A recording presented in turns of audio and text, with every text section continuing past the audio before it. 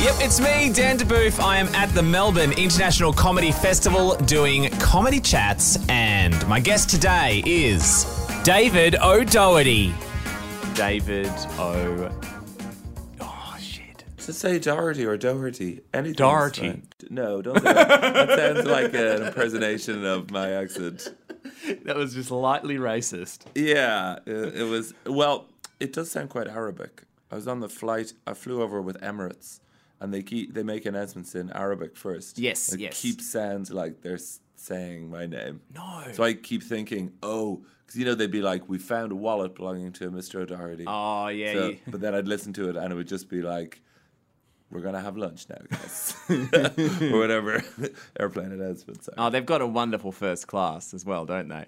I wouldn't know anything about that. Well, welcome here. Do you get, I'm sure you get people, this isn't really a line of questioning that I anticipated, but I'm sure you get people attempting to do your voice to you, especially at festival club and stuff. Like people just come up to you and are just like, here's how you sound to me. Well, not in Ireland. No, but here in Australia. You'd be surprised how little novelty value this accent has in Ireland, where everyone sounds exactly like this.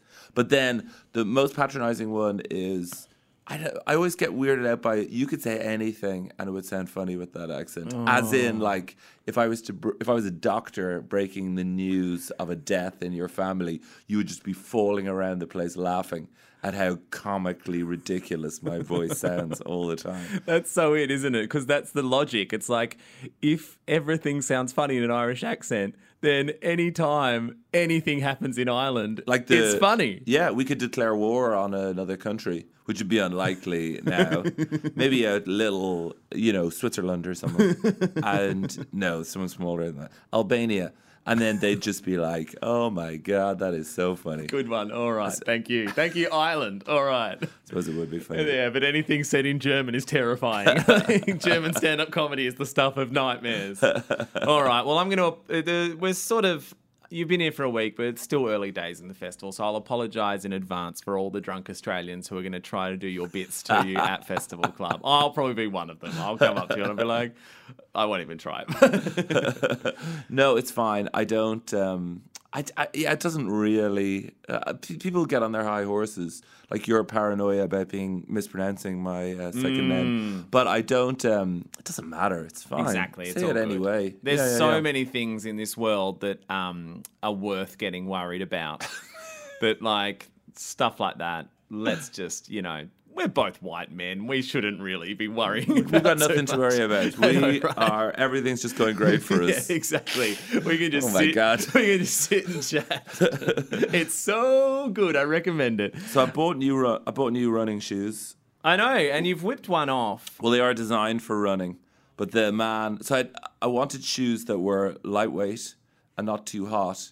So I went to a technical running store. Do you know what they hate? Selling shoes to people who clearly aren't ever going to go running in them. Oh. They really hate it. So you've walked in and they've massively overestimated your enthusiasm for running shoes? Well, he was like, so are you thinking more 10Ks or marathons? So that's what these shoes are. Oh my God. I was like, I will be looking at the internet a lot in these shoes. Geez. And thereafter, even though they are quite expensive shoes, he was still, I felt, I lost it. I should have lied. I should have said, I'm going to be doing some sort of ultra running. I can't, but okay, no offense, right? No offense. That means this is going to be quite offensive.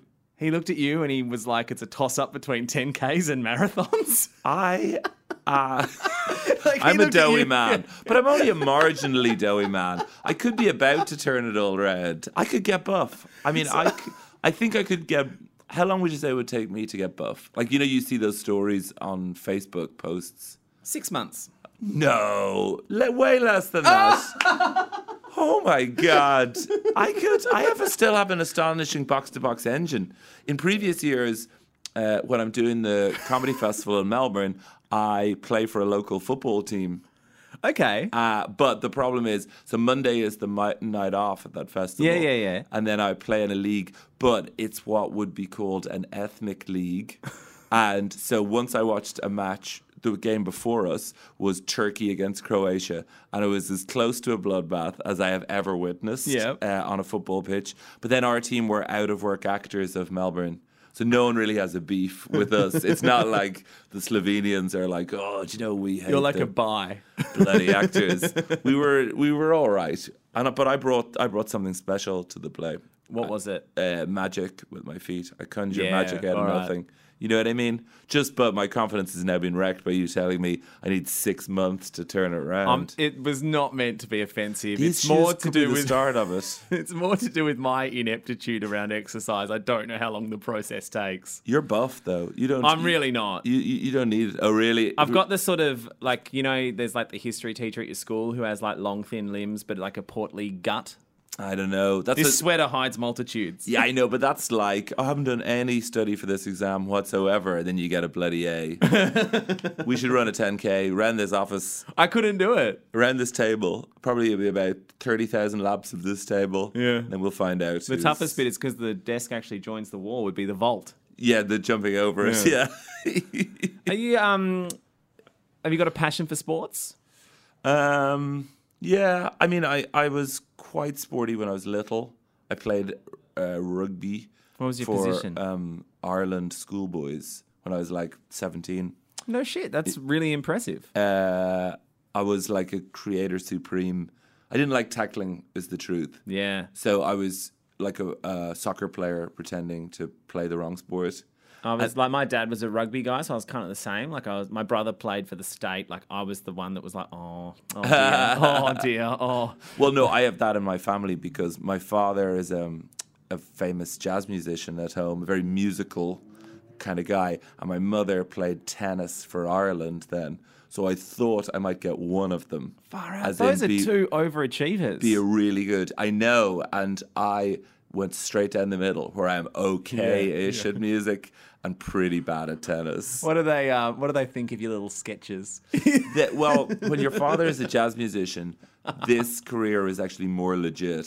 Oh, you know, yeah, if you yeah, imagine being like a girlfriend's parents and like I'm a stand-up comedian, you'd actually prefer to hear that than I'm into this minority music that everyone hates. I think there's more career potential in stand-up, but no, they're highly they're really behind me. It's great. They come to your shows? Yeah, they do. They're marginally horrified by things sometimes, but you know, I don't talk about them very much. I celebrate their having arrived at the gig always. They came to a show in London about 3 weeks ago. Put a spotlight on them.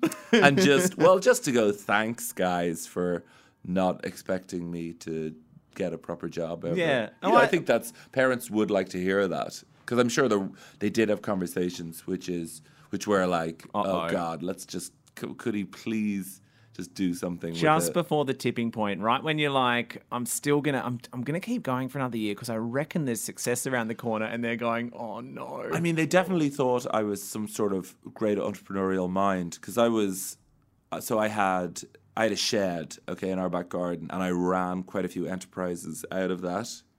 For example? Detective agency. Yeah, great. The detective agency was, but so, because I was very into detective kids books. Oh my God, same. Yeah, So the best. We once put flyers in all the letterboxes on the road of like, do you have a mystery? Yeah, great. And you need us to. Did you get a client? But then I put our home phone number, like the 9-year-old me. So no, I don't think anyone ever rang unless my mother never told me. But then we decided we would branch into finding lost pets, as in you'd see in the window of the shop, be so you lost this pet. you'd be proactive in searching for business. Yeah, which was really bad, because I once had to phone up an older lady, and I was like, hello, is that Mrs. Watkins? And she's like, yes. And I'm like, did you lose a cat called Dreamboat? And so obviously she was like, false hope. oh yes, yes I did. And so I had to be like, well, you're in luck, because me and my 8 and 9-year-old friends run a cat finding detective agency, and we've decided to take on your case. You could be our first success. Yes. Oh, that's And brutal. so she just said, can I speak to your mother? And that's a low moment when a detective has to hand the phone over to the detective's mother. And they sorted it out between them. And Mother said, never do that again. So we moved then into cleaning cars. Which is a bit more reputable, isn't it? Yeah, well, there's more money in it as well. But and oh yeah, also, so it was a dark shed at the end of our garden with maybe 15 feet of just arable land behind it. So I grew vegetables then, which I sold door to door. But there was no light in this part of the garden, so we would grow carrots that would grow up to like not even whatever the petit Sad pois carrots. Yeah. little carrots would be. And also, and I would call around to the houses on the road with this bucket of mutant vegetables, and people Oh would. no, the detective's back again. And so it was just sympathy sales, loads of sympathy sales. But from that, I think they thought I was going to be a serious entrepreneur. You know what I mean? I was, Yeah. They're like, he's always having great ideas. Yeah. But then, Yeah. unfortunately, they went into the funny jokes. Mm. You know, who knows? If at an early age, you know, Murdoch had got into stand-up or something, his history could have been so different then as well. Well, are you doing? I looked on the website, I guess. Are you doing a kids show as well? Yeah, I write children's books. I How's do. that? How do you get into the children's book racket? I was doing it before I did stand-up. I wrote children's book in university. Oh, this is making We've really covered a lot of my great achievements here. I'm liking this though. It's good. And we're not doing it in chronological order Yeah. too. It's a non-linear CV. I found all these letters recently where if I liked a magazine, this is at the age of like 12 Yeah. or 13, I would just write to that magazine Oh, and be bless. like, I haven't. So I liked mountain biking. So I'd be like, I'm going to draw, guys, how about I cycle around Ireland and you give me a free bike? And they'd be like, you're 13. You are an entrepreneur. Please write back to us when you're 25 and you've written some actual stories. No, they were all those magazines would be nice. But then I was always writing to kids publishers. I'd have a terrible idea for a book and just send it straight out, like to the address Yeah. on the inside cover. And anyway, I think one of them must have got back when I was about 18 or 19 and ended up writing a kids book then. And so over the years, I've written a few cartoons, I've written a few things for kids, and now the last 3 or 4 years, I've got a series for Penguin called Danger is Everywhere that you can get here.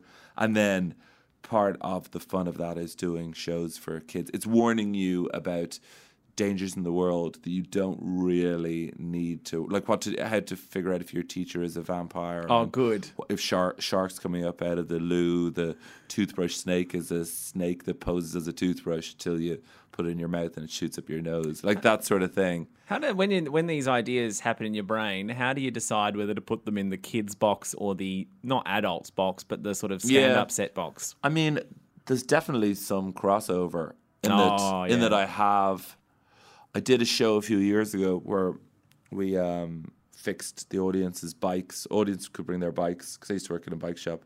I'd fix them live Another on one for the stage. CV. Oh, yeah. And that had real appeal across kids and grown-ups. You know, whereas like the stand-up show I'm doing now at the moment is very much a grown-ups show. But I don't know, somewhere along the line, I'm just like, yeah, I guess I would love to write a show one day that everyone could come along to. Yeah. Maybe that'll be the next. Got to next stop project. splitting your audience. The kids' books are funny though because there are, from doing these readings, I've just written the 3rd book in the series. There are kids who basically memorized the first 2 books and spotted obvious plot contradictions between the two. Like Game of Thrones fans, but for it's like a book with 500 word count. like Trekkies who are like Yeah. to William Shatner, why in series 7 did you have a collared shirt? And so yeah, I'm noticing now the dreadful mistakes I've made in the past, but no, it's super fun. Yeah. That must be so cool as well. Just because I remember when I was a kid, and I've assumed you're the same. Like things like detectives and stuff, you get so into stuff and you'd live it and you'd eat it and breathe it. It must be so gratifying to know that there is a generation of children who, despite all the internet and just PlayStation yeah. and stuff, they still froth on it that hard, and it's you who's creating it. That's pretty cool. But like, no one's changed fundamentally. Yeah. You know, it's I got such a funny thing the other day. A parent sent me this photograph of their kids have set up. These two kids had set up a organization in the shed in their garden, which is exactly what I did. But so our organization is called Danger is Everywhere, and it's pointing out all of these stupid. So they've started an organization called Safety is Stupid, which is for Danger is Everywhere haters. And haters is HATRS with a line through it to show how much hate they have. So yeah, when you're provoking those sort of emotions, it's a very creative period. I think when How you're old are they? 8, 9, 10. So you've got 8-year-old nemesis out there. Yeah, completely. It's probably a hit on me. If I go back and find a live shark in my room, then I have a fair idea where Just out of the toilet. Yeah. I should have followed my own dictum. Oh. He died as he lived. Well, I've got no idea how long we've been talking for because I've set up the recording software. Well, I know, but what I can tell you is that we've done 3,000 bytes. 483 bars. Wow. In C major in 4/4 time, apparently. Oh my goodness. Because I'll tell you what that means. You could put a fat beat behind this then.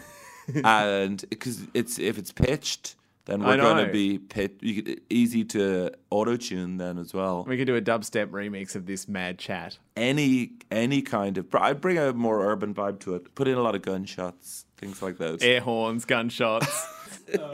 Well, it's been a pleasure. It's been really great to chat. Thanks, Dan. And it was a good final little bit that we snuck in there. That was good. I loved it. All right.